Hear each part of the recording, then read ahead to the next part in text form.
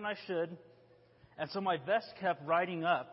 And so she said, next time you preach, don't let your vest ride up like that. And I said, okay, I'll try not to do that. So then a few weeks later, I preached again, and I was self-conscious about it. So I kept, every few seconds, I'd reach up there and tug it down. And she says, do you realize that entire message, you were tugging on your vest? So I can't win with her, but that's all right. That's all right. Today's message is actually called, God Won't Give You More Than You Can Handle. Now, some of us have probably heard this phrase before, and I'll be honest, anytime I've heard this phrase, it's usually by some spooky old religious person, and it's after something terrible has happened. Oh, and Pastor's reminding me, if you need any handouts, the ushers have handouts. So Robert will be passing out the handouts. But God won't give you more than you can handle. And usually after something bad happens, there'll be some spooky religious person, and they'll say something, they're trying to blame God for the misery in your life. God won't give you more than you can handle. He'll only give you a little bit of misery at a time because God wants to just pour all of this evil and misery into your life. But if you've been at this church for more than 5 minutes, you know that is not scriptural at all. God is not the one who puts bad things in our life. We know that from John 10:10 that says the thief comes to steal, kill, and destroy, but Jesus comes to give us life, and not only that, He wants us to have an abundant life. One translation says He wants us to have and enjoy life. Jesus wants to enjoy us to enjoy life. But also James 1:13 is along similar lines. It says, when tempted, no one should say, God is tempting me. For God cannot be tempted by evil, nor does He tempt anyone. God doesn't put evil in anybody's lives. Now, a quick side note here. It is possible to put some things in our own life, and you can't blame God or sometimes necessarily even the devil for that. For example, if you leave your front door open and your dog escapes and runs away, God did not steal your dog and cause your dog to run away. You just got to remember to shut your door. And if your good old Uncle Buck smokes 7 packs of cigarettes a day since the time he was 3 years old and dies of lung cancer, God did not single out Uncle Buck and murder him. Maybe he should have quit smoking at some point. So these bad things, they mostly come from the devil, but you can do things to bring some of these into your own life. But anyways, God only gives good things. James 1:17 says, every good and perfect gift is from above, coming down from the Father of heavenly lights, who does not change like shifting shadows. So God only gives us good things. I mean, I could sit here and talk all day about that, but that's not what I'm going to do. What do I mean then by God won't give you more than you can handle? I want us to actually turn to this one, 2 Kings chapter 4. 2 Kings chapter 4.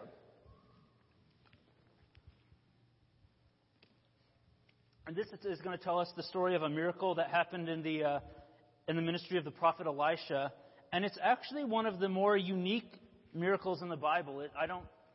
I'm not the theologian that my father and brother are, but I can't recall very many miracles that are exactly like this one.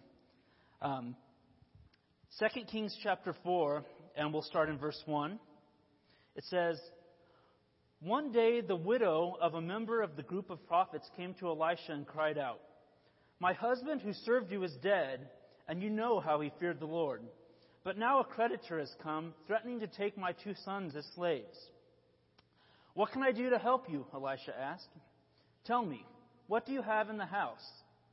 Nothing at all except a flask of olive oil. So she just has 1 jar of oil at home.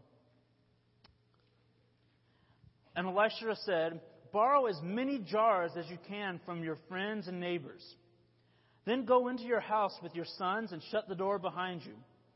Pour olive oil from your flask into the jars, setting each one aside when it is filled. So we'll pause right here for a second. And as part of this miracle that's getting ready to happen, she had something she had to do on her own. She had to go and collect as many jars as she possibly could. And she had to, once she had all the jars she could possibly handle, she's going to go home, like the prophet said, and fill them. Verse 5, so she did as she was told. Her sons kept bringing jars to her, and she filled one after another. Soon every container was full to the brim. So this is miraculous. She started with a little bitty flask of oil, and as long as they keep bringing her these jars, she keeps pouring oil, and she's got more than enough oil. But then let's look what happens when she gets to verse 6. Soon every container was full to the brim. Bring me another jar, she said to one of her sons. There aren't any more, he told her. And then the olive oil stopped flowing. When she told the man of God what had happened, he said to her, now sell the olive oil and pay your debts, and you and your sons can live on what is left over. So we can see here from this story that when she could no longer physically contain the oil, that's when her blessing stopped. God wasn't going to keep pouring oil out when she doesn't have jars. It'd just make a big old mess all over the table and all over the floor, and then she'd slip, and she's a widow. An old widow, she'd probably break a hip or something. Just kidding. Sorry. I don't know where these things come from sometimes. I just have thoughts going in. I apologize. We pray for our old widows, and they live healthy, happy lives. But Matthew, in the New Testament, Jesus had a parable that was along these same lines. It's in Matthew 25. And you can turn there, but I'm going to just go over we won't read the whole thing, but I'm going to go over it a little bit. Basically, there's a really rich man who's getting ready to go on a business trip. And before he goes on his business trip, he wants to make sure that, he's got his workers, his managers or whoever are going to keep his affairs in order. So what he does is he gives one servant 5 bags of silver that he wants this guy to just keep an eye on for him. Another guy, he gives 2 bags of silver. And then the last guy, he gives 1 bag of silver. And so while he's away on his trip, the guy with the 5 bags of silver is like, well, I don't want to just, sit here on my hands. I'm going to do something with this money. So he takes that silver and he manages it. He invests it wisely. And the next thing you know, he has 10 bags of silver. The one with the 2 bags of silver does the same thing. He doesn't want to be lazy with it, so he takes it and he turns it into 4 bags. So they're doubling their investment. But then the one who had the 1 bag of silver, in verse 18, it says, but the servant who received the 1 bag of silver dug a hole in the ground and hid the master's money. So he didn't do anything with it. He just buried it in the backyard.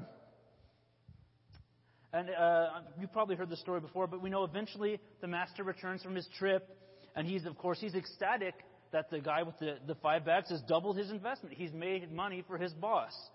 And the same thing for the guy with the 2 bags that now has 4. His boss is just ecstatic because, if you make money for your boss, he's happy. And that's the main reason that our bosses keep most of us around. As soon as you start costing money, they don't want as much to do with you.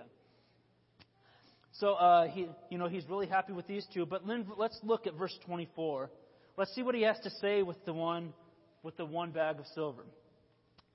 It says, then the servant with the 1 bag of silver came and said, Master, I knew you were a harsh man, harvesting crops you didn't plant and gathering crops you did not cultivate.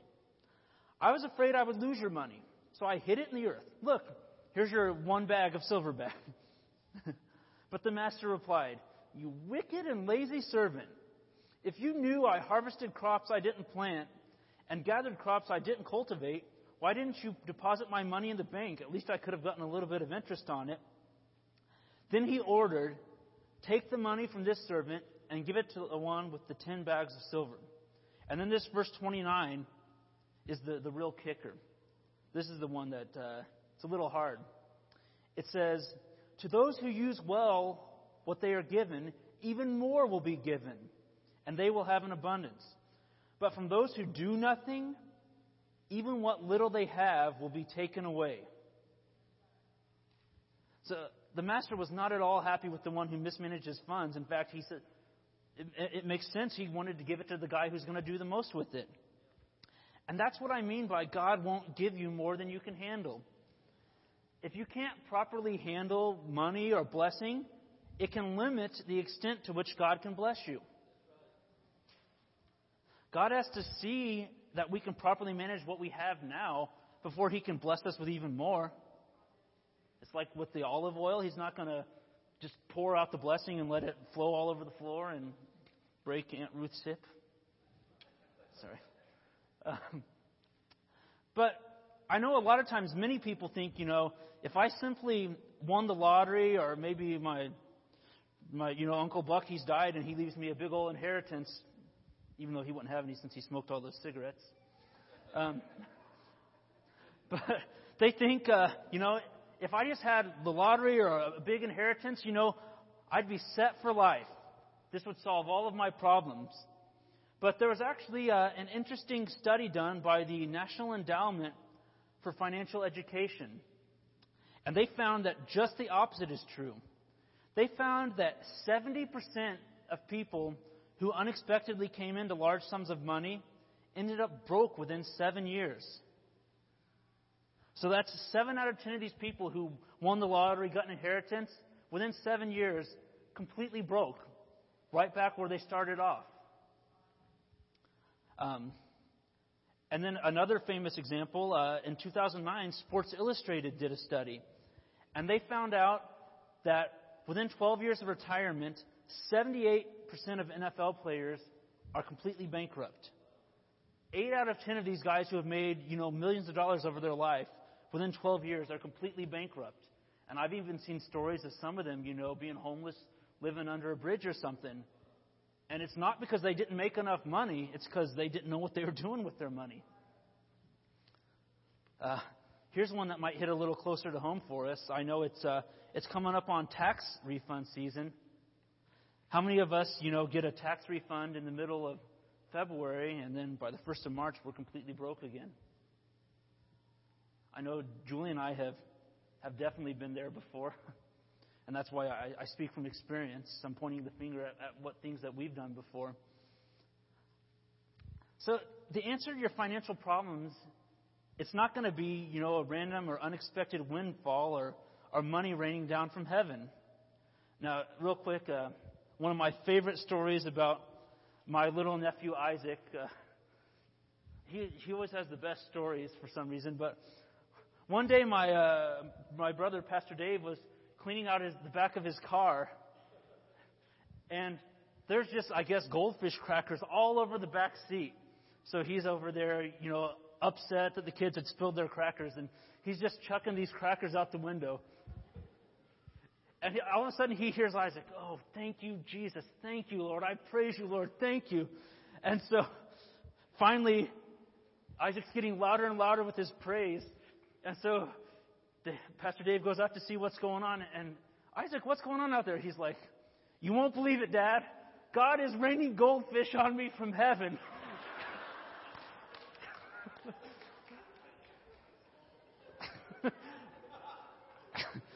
And yeah, Pastor Dave will back me up on that one. It is a true story.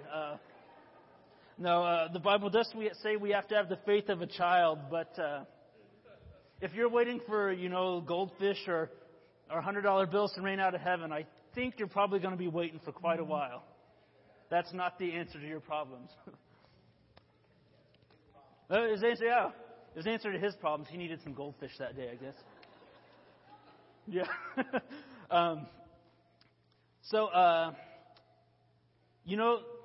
This whole process, like I said, has been very true in Julie and my life. Now, when we first got married, we were literally probably the worst people in the world at handling money and finances. Now, we were tithers and givers, so we were never, on the verge of starvation because God was taking care of us, but we were definitely limiting the extent to which He could bless us. And we were limiting Him ourselves. And, after we got married, we had no debt, but within not too long, we had racked up $27,000 of debt on the stupidest things you could ever imagine. Like, we weren't making very much, obviously, because we were young, first married. But what we would do is, we'd be hungry one night, and rather than, going through the cupboards and making something with what we have, we'd be like, let's go out to dinner. And instead of being reasonable, since we had no money, and going to Dollar Menu or something, we would take our credit card and go drop like $60, $70 on dinner. Which is literally the worst thing you can do, because you're going to have to, by the time you pay interest, you're paying $100 for dinner you had 6 months ago. And we were just doing, it was almost football season, and I'm a huge football fan. I had to go get a new TV because mine wasn't big enough, so I, of course, ran it up on credit card. And before you know it, started with no debt, $27,000 in debt. We eventually realized that we needed to do something about this, and so we started seeking out at church, friends who were better with money, and even this Financial Peace University class. And we started handling our money better. We still weren't making that much money, but we were like, you know what? We're just going to buckle down, even if it takes us, 5 years. We're going to start paying off this debt. But something miraculous happened. Once God saw that we were serious about this, Julie's job offers her a new position that literally doubles her wage. And so she takes that position, and it wasn't, seriously, probably but a couple weeks after that, my job offered me a position that literally doubled my wage. So we went from making like $7, $8 an hour to making like $17 an hour and like $20 an hour, which was amazing, because what we were able to do is pay off this debt, this $27,000 that we were on the 5-year plan. We were able to pay it off in 13 months, 14 months. She gets mad if I get little details wrong. Paid it off in 14 months. And trust me, if I don't correct my facts, I'll hear about it later. Just like with my vest. She looks very sweet and nice, but don't cross her. Don't cross that woman. So, sorry. Getting distracted. But we had to learn how to biblically handle money before God could bless us, because if God had just dumped $50,000 on our lap while we were still out there being stupid, I'm going to be honest, I probably would have spent it all on tamales. I would have spent $50,000 on tamales, and not only would I have been broke, I would have probably weighed 400 pounds. And since I had no money, I couldn't afford the liposuction. It would be bad. That's why we had to learn how to handle money biblically. So the main thing I want to talk to us today is, how do you handle money biblically? Because there are a few concepts that the Bible tells us on how to handle money, the way God intended for us to handle it. Let's turn to Proverbs 22:7. And we're reading a lot in Proverbs today, which I'm glad actually this month as a church we're reading together in the book of Proverbs. And a lot of our scriptures today coincidentally are out of Proverbs, because the book of Proverbs, probably more than any other book, tells you how God wants you to handle your money.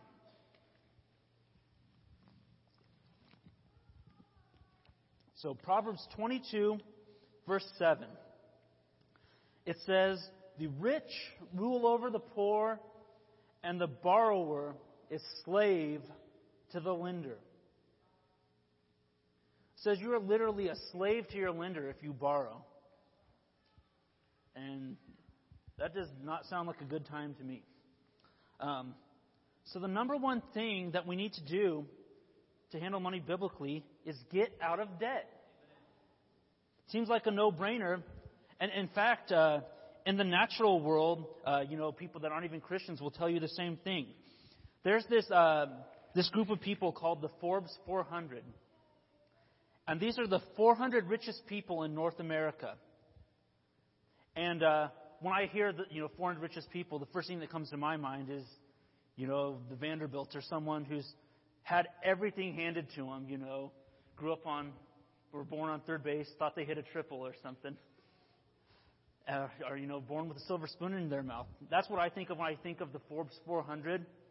But actually, if you break down the demographics of the 400 richest people in North America, 67% of them are first-generation rich. And what that means is they literally started with nothing. 7 out of 10 of them started with nothing, and now they're the 400 richest people in the entire country. And so these are people that had to learn the hard way rather than someone who's had everything handed to him. So they do a survey with these people every once in a while, and they ask them, what's the number one key to becoming wealthy and being one of the richest people in the country? 75% of them said the number one key to becoming wealthy is to get out of debt and stay out of debt. So these people, the richest people in the country who learned it their own on the hard way, they all, nearly 8 out of 10 of them came to the same conclusion. If you want to get rich, you get out of debt. They aren't saying, try and get the American Express card that gives you the most points, because that's how you're gonna get rich, is by milking the system and getting those points.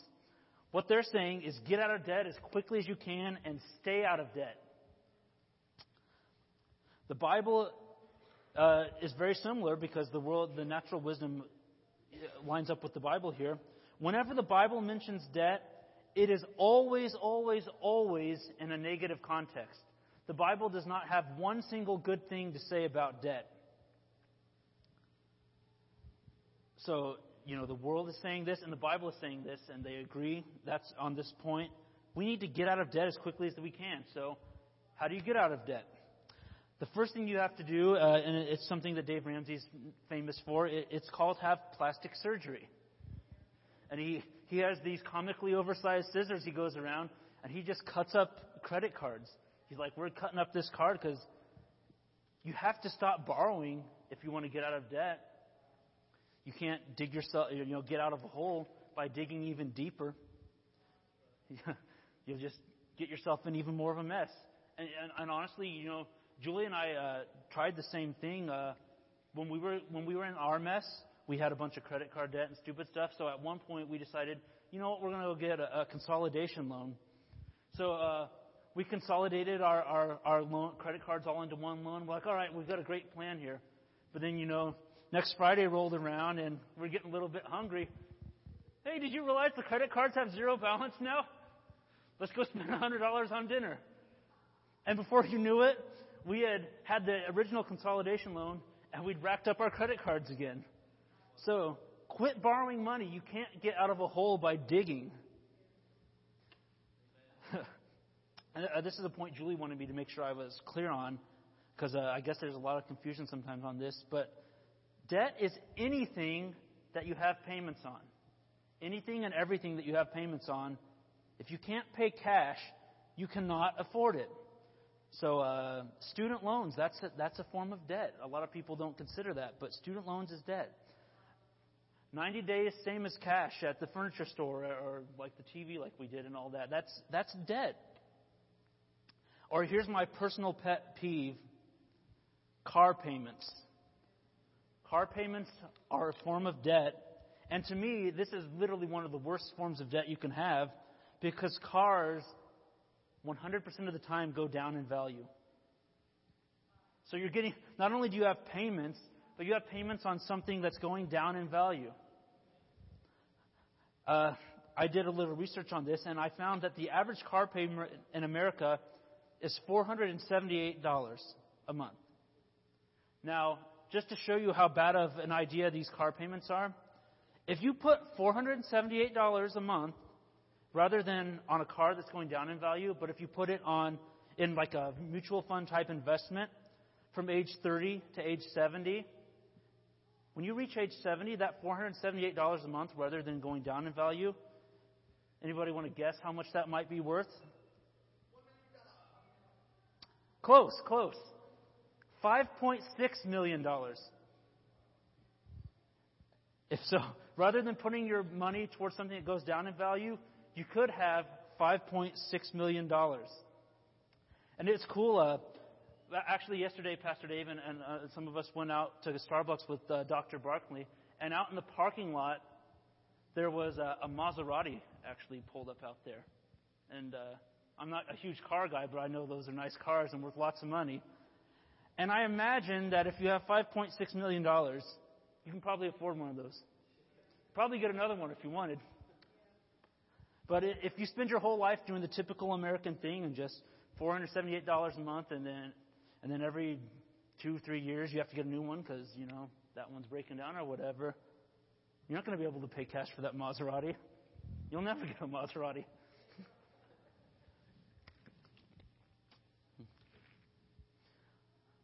So, if you want to avoid debt, there are going to be many times that you won't be able to do things that you really, really, really desperately want to do. And this is the hardest part of the whole thing, is that you have to learn to say no. You're going to have to learn to say no to yourself. Because if you boil it down to its simplest level, essentially going into debt is the sophisticated, financial adult version of your 4-year-old throwing a tantrum at the grocery store because he wants a toy or something. They don't have any impulse control. They can't say no to themselves. And when you go into debt to get things that you don't need, or even things maybe that you do need, it's essentially the same thing. Now, the Bible actually has a cool term called the harvest of righteousness. Can I interest anybody in the harvest of righteousness? Right here, harvest of righteousness for this guy. And only him. He's the only one. Just kidding. The Bible actually tells us how to get a harvest of righteousness, which to me sounds like a great thing. Let's look at Hebrews 12. And it will tell us a very simple way that you too can have a harvest of righteousness.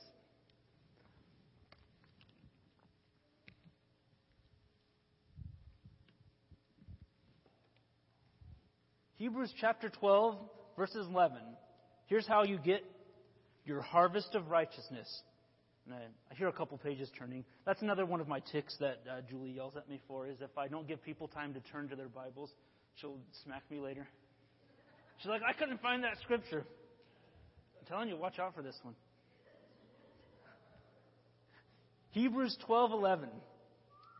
The key to the harvest of righteousness. It says, no discipline seems pleasant at the time, but painful. So this is where you have to discipline yourself. You're going to have to learn to say no to yourself, even if it's something that you desperately want. It's not fun at the time, but it's painful. Later on, however, it produces a harvest of righteousness and peace for those who have been trained by it. So if you want that harvest of righteousness, you have to learn to discipline yourself, to say no, to keep yourself under control.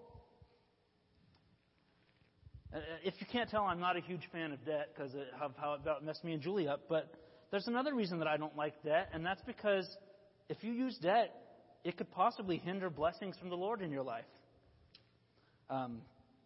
If your go-to anytime you have an emergency or a crisis is to go out and put it on the credit card or go get an installment loan, you're attempting to solve that crisis on your own rather than giving God, room and an opportunity to work in your life.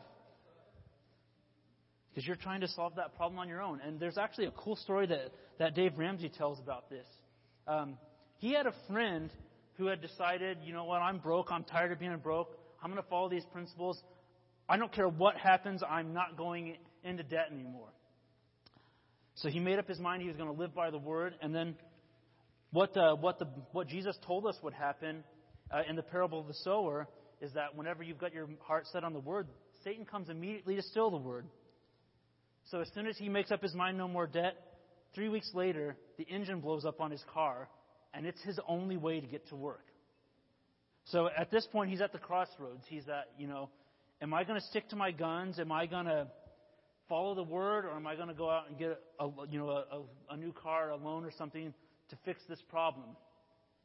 And you know what? He's resolved in himself, I'm going to just follow God's Word. And, if I have to bike to work, I'll bike to work, but I'm going to make this work. Soon after that, he had a friend at church who heard about his predicament, and he said, you know what? I've got an old truck in my backyard. I don't use it anymore. It's not the nicest, but it runs, and it'll get you to and from work. And so he's like, well, you know what? That's the Lord just stepping in there. So he used this junker of a truck. It wasn't the nicest. It got him to and from work. He used that for 3 months while he saved up money to get his car fixed. He was able, to save up, get his car fixed on cash. And then fast forward here several years later, and this guy has stuck to these principles all of his years. I'm not going into debt for anything. And he has a huge pile of cash. This man is very wealthy now. And it's because God was able to bless him because he stuck to his guns. He stuck to his principles. Matthew 6:24. The Bible's just full of scriptures on these same lines.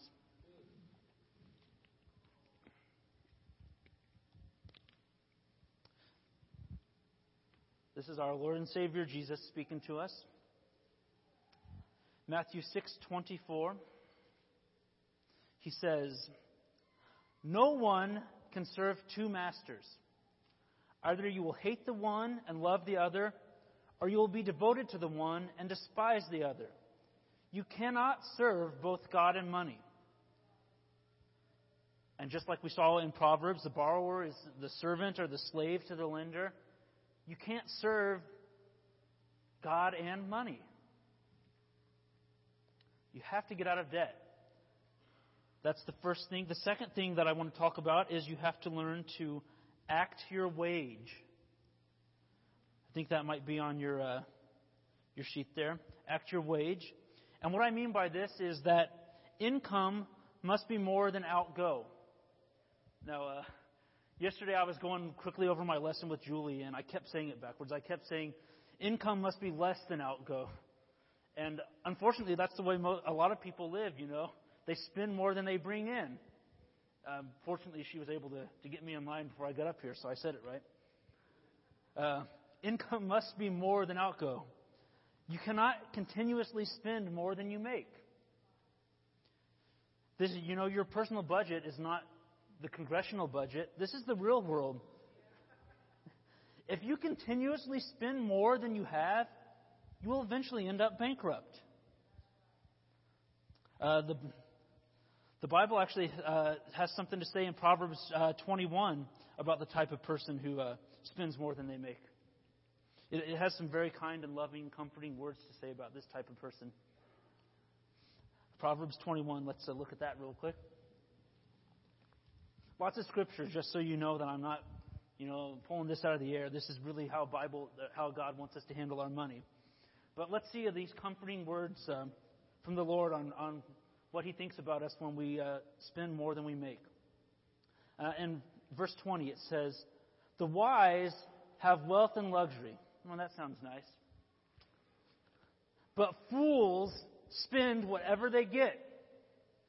If you spend more than you make, our loving Heavenly Father says you are a fool. Amen. Yeah. Amen. Let's go home. We're all fools. Just kidding. No, if you spend all you get, you're a fool. But the Bible, what it teaches us instead is that we have to learn to be content through Jesus. Now, one of the most famous scriptures in the entire Bible is Philippians 4:13. And this is one they teach us all in Sunday school. And I'm glad that all the children are in here today. You could probably have one of them come up and quote it to us, because this is one of the most famous scriptures in the whole Bible. Philippians 4:13. And it says, "I can do all things through Christ who gives me strength." But something I've learned through the years of being a Christian and sitting under different ministers is that when you read a scripture, you have to read the scriptures, around that scripture to understand the context, just to understand the full meaning of the scripture. So I decided to do that with this scripture one day. I can do everything through Christ who gives me strength. I feel that pumps me up. But I was like, well, let's see what the context of this scripture is. And we can do everything through Jesus Christ. And there's lots of scriptures to that effect. But this one in particular, he's got a context for it. Verse 11 of Philippians 4. The Apostle Paul says, "Not that I was ever in need, for I have learned how to be content with whatever I have. I know how to live on almost nothing or with everything. I have learned the secret of living in every situation, with a full stomach or empty, with plenty or little." So he tells us right now that he's learned the secret to being content. And this is where our famous scripture comes in. What's the secret to being content? I can do everything through Christ who gives me strength. Christ is the one who helps us to be content.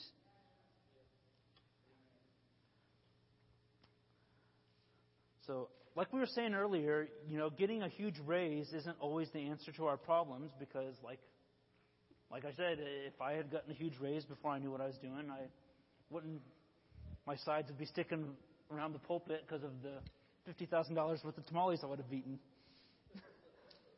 So you have to learn to be content where you are. And you cannot out-earn your stupidity.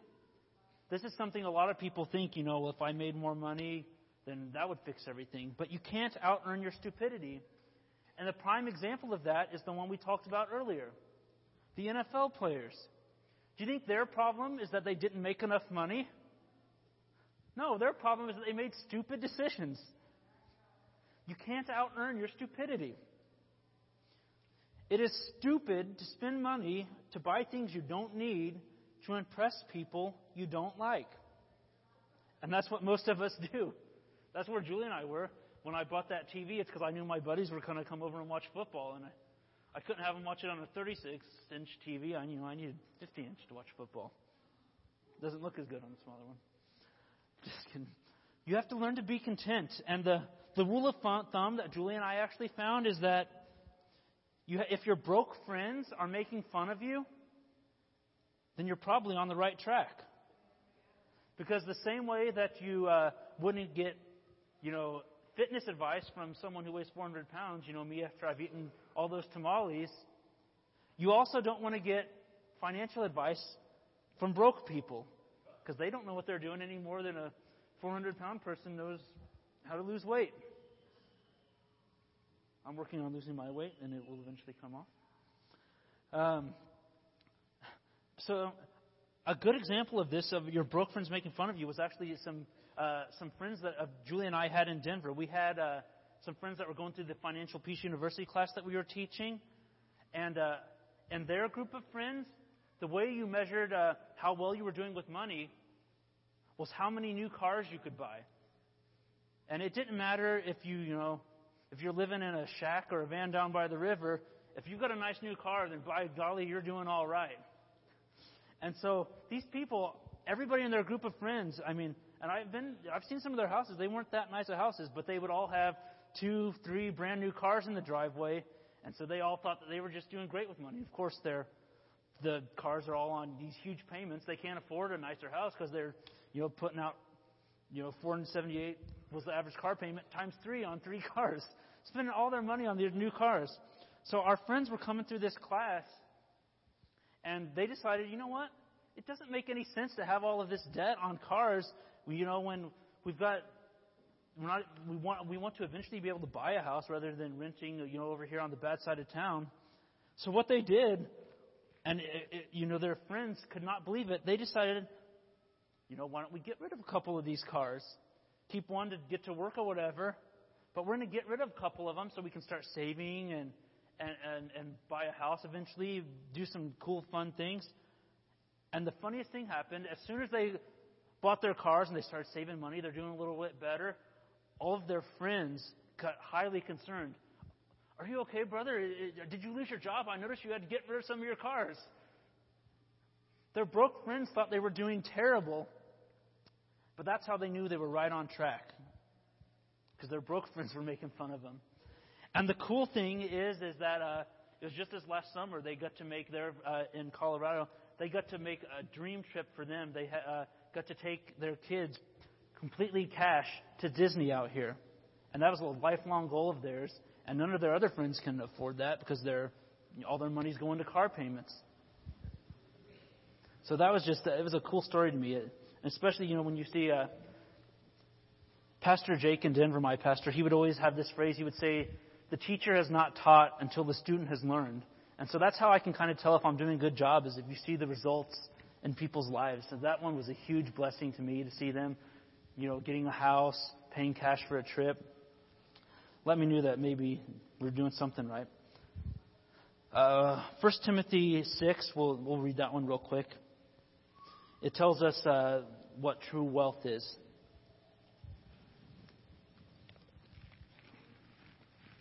First Timothy 6, chapter 6, verse 6. And it says, "Yet true godliness with contentment is itself great wealth."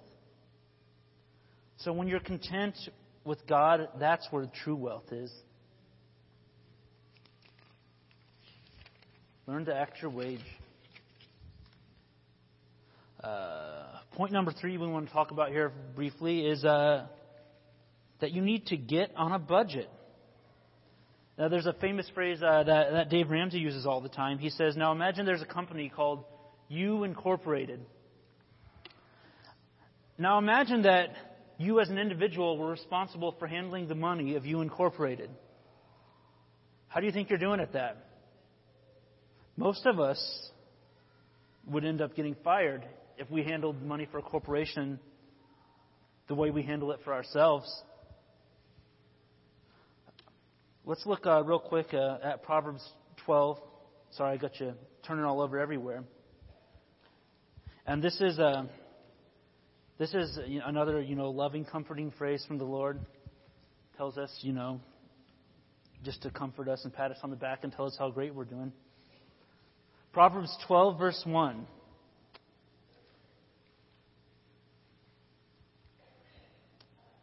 And this one says, whoever loves discipline, there's that evil, terrible D word that we were talking about earlier. Whoever loves discipline loves knowledge. But whoever hates this correction, what does it say about them? Is it on the screen there? It says you're stupid. So that's a nice, warm, fuzzy scripture.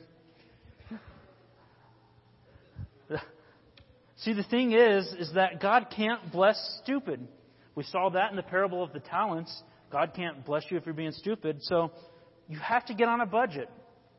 And in Luke 14, Jesus told a parable about this. Luke 14, verse 28. And you can turn there if you want, but I'm just going to go ahead and read this one. It says, don't begin until you count the cost. And that's also known as doing a budget. Counting your money before you go out and spend it, making sure that you know what you're doing. For who would begin construction of a building without first calculating the cost to see if there's enough money to finish it? Otherwise, you might complete only the foundation before running out of money. And then everyone would laugh at you. And, of course, they're laughing at you because you're so stupid, which was what we saw earlier. They would say, there's the person who started that building and couldn't even afford to finish it. So if you don't do a budget to make sure that you know what you're doing with your money, everybody eventually makes fun of you. And, like we saw earlier, you're stupid. Every month from now on, you need to make a written budget. And if you're married, you need to make this budget with your spouse so that you're on the same page and stick to it. And if you don't know how to do a budget, you can, Julie and I'd be glad to help you, or you can come to FPU, which is coming up really soon. And that class goes into detail on how to do budgets and all of this stuff. Get on a budget. The fourth thing you need to do, and this one probably seems like a no-brainer, but we need to learn to save money. We were over in Proverbs, so we'll look at verse 21. And I don't even think I did it intentionally, but I've got all these warm and fuzzy scriptures on what the Bible thinks of us if we don't follow these principles. Now that I look at them, they're kind of a little bit mean. Proverbs 21, verse 20. It says, the wise store up choice food and olive oil, or the wise save is another way to look at it. But fools gulp theirs down. Fools spend everything they have. They don't save anything behind. It's that same word we keep seeing. You're a fool. You're stupid. If you don't do these principles. And I suppose you can get mad at me, but I'm not the one that wrote it. This is all straight from God. So you need to save money. And there's 3 main reasons we save. And the first one is you need to save for emergencies. And there's actually a very timely study that just came out this week. I was reading it in the news. There's a study from Bankrate.com, and they showed that 63% of Americans, and that's over half of the country, could not handle even something as insignificant as a $500 unexpected bill. Over the half of the country would just be completely up in arms if they had a $500 bill come in that they weren't expecting. And some of us that sounds like a lot, and some of us not much. But that's over half the country could not handle even something so small as $500. And that's just crazy, because even if you don't make much, you can, hopefully sock a little bit away. We have to save for these type of emergencies. So in the Dave Ramsey class, we learned that you start by just saving up $1,000. Save up $1,000, and eventually you're going to be paying off your debt. You'll eventually progress to where you want to save more than $1,000. You'll eventually save up 3 to 6 months of your expenses. But when you get this $1,000, it's a good starting point. And it's something that happened to Julie and I actually right after we started doing the thing. We had saved up our $1,000, and I was driving home from work a few days later in Denver, and it was snowing and sleeting, and I actually had a flat tire. And I looked over it, and I don't know what I'd run over, but I completely ruined this tire. So I'm not that much of a mechanic, so I was going to change the tire, so I'm over there. And I'm not used to having this savings account, so I'm over there, thinking all sorts of terrible thoughts, oh man, how am I going to pay for a new tire? And on top of that, I'm out here covered in snow, and it takes me 45 minutes to change a tire because I don't know what I'm doing. So I'm soaking wet, but about halfway through I realized, wait a minute. We've got a little bit of money now, just this $1,000 saved. So in the midst of it, I was able to get a little bit, I was still wet and cold and freezing and angry that I was out there taking longer than I should. But I was able to go, once I got that little donut on there, drive to the tire store and pay cash for new tires. And it was the first time in my life that rather than having a financial emergency and a car emergency, I merely had a car inconvenience. It wasn't as big of a deal. And that's why you've got to start saving now. Put a little bit of... I even see on the internet, they'll have save a penny a day, and all that. And then it eventually ends up being I don't know the whole details of the plan, but you'll have $500 by the end of the year or something like that. Start where you can. Save money for emergencies. The other thing you need to save for is that you can pay cash for things. Now,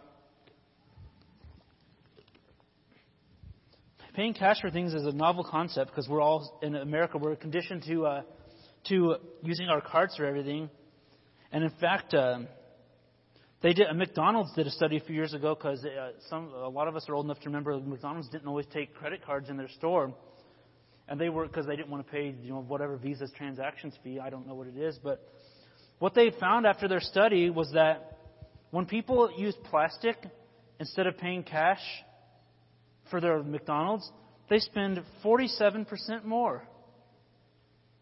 And that's how Julie and I were when we were going out. Rather than scrounging up our pennies for the dollar menu, we're paying on our card. Let's just go spend $60 on dinner. What do we care? So when you're using plastic instead of card, you end up paying more. And on top of that, cash gets you a better deal.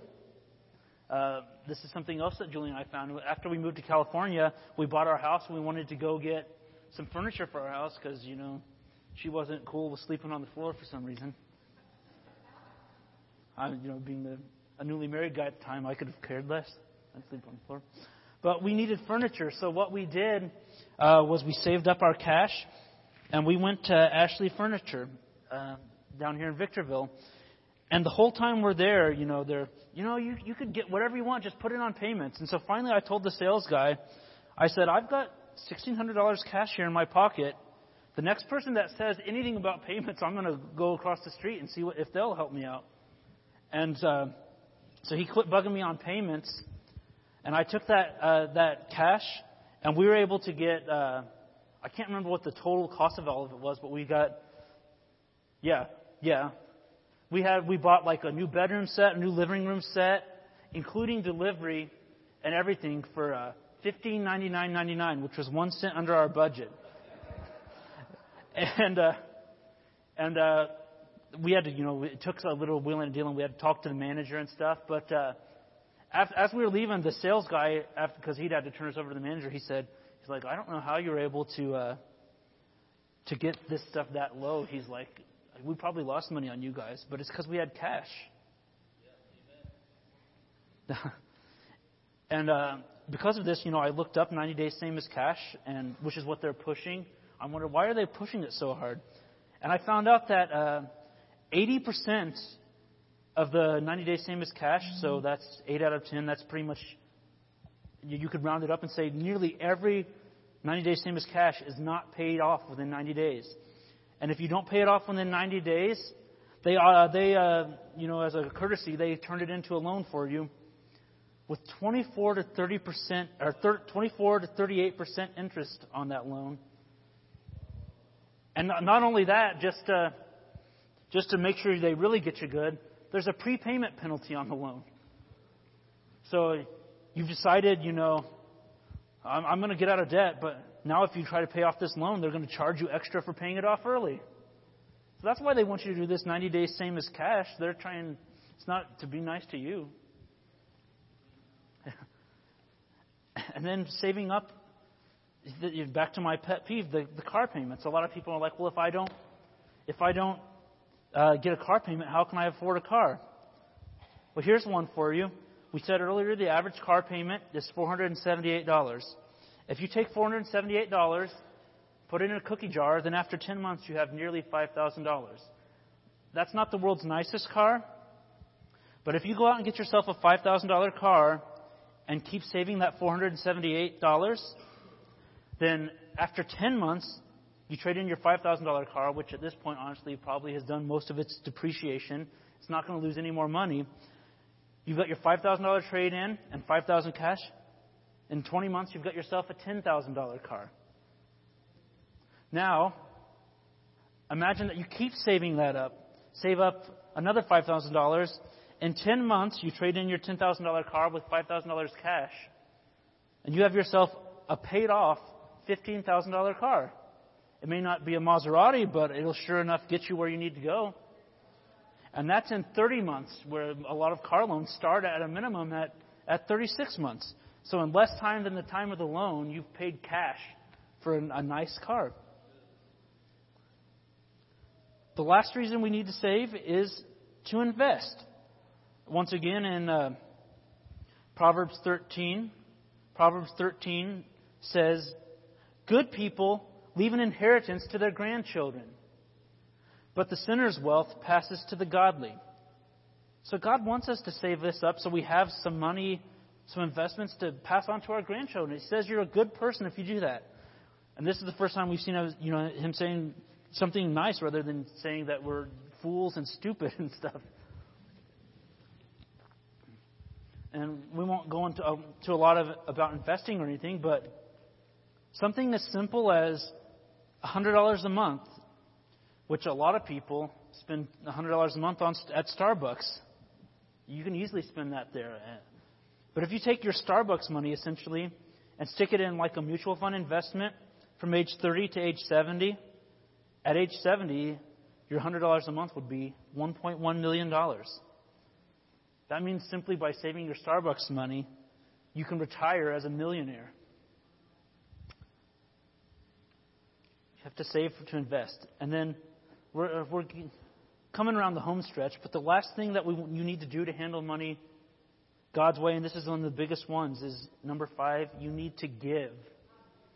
And I'm not going to spend a lot of time on this one because if there's one thing we learn at this church, it's how to give and receive. But, Jesus does say it's more blessed to give than to receive. And the cool thing is that, it's great to sacrificially give, like Jesus talked about the widow who gave all that she had. But, even though your heart's right, it can still stress out your mind when you're giving everything you have. When you get to the point that you've followed these principles and you can give without having to worry about it, you can just freely give, that is literally the most fun you can ever have with money, is being able to give and not your heart's in the right place, your head's not stressing out. Because, it's fun to be able to buy things now and again, but, if I bought $50,000 worth of tamales, then eventually that's going to get old probably. But I can have more fun by giving this money and having a normal amount of tamales. I love tamales. So, to kind of wrap this all up and put a bow on everything we've talked about today, finance is 20% knowledge So that's, learning all of the right things. But it's really 80% behavior. If you don't do it, it won't work. And the Bible, the Bible's the same way, honestly. If you're learning all this stuff in the Bible but not doing it, it doesn't help you. James 1 verse 22 says, don't just listen to God's word. You must do what it says. Otherwise, you are only fooling yourselves. And there's that word again. You're fooling yourselves if you don't do it. So you have to remember that this process is more like a crock pot than a microwave. Sometimes it might take a while. Julie and I, when we were paying off our debt, if it had taken us 5 years, we were along for the ride. And the Lord was able to bless us to pay it off earlier. But we had our hearts, we're in it for the long run. Galatians 6:9 says, don't get tired of doing what is good. At the right time, you will reap a harvest of blessing if you don't give up. So, I know I covered a lot today, but there's a lot more I could cover. But if you really want to learn these biblical principles and more of the detail, then sign up for this Financial Peace University. It's coming up. We're starting on the 29th of January. And it is $100, but that buys you a lifetime membership for you and your spouse. It comes with all kinds of materials, access to Dave Ramsey's behind-the-scenes website, all kinds of cool stuff. And it's a small one-time investment. And the reason, too, is you have to learn how to make these sacrifices to invest in yourself rather than going out and spending $100 on Starbucks or whatever. Sign up. You can go to our website, hdwc.org/FPU.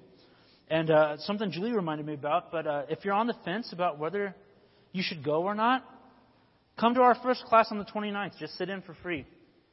Come in and sit in and watch and see what you think. And then you're free to never come again or free to come. But this class is what really made the difference in Julie and my life, and it's really helped us a lot. Before we close up here, I actually have a real quick video I want us to watch together, and then we'll pray together.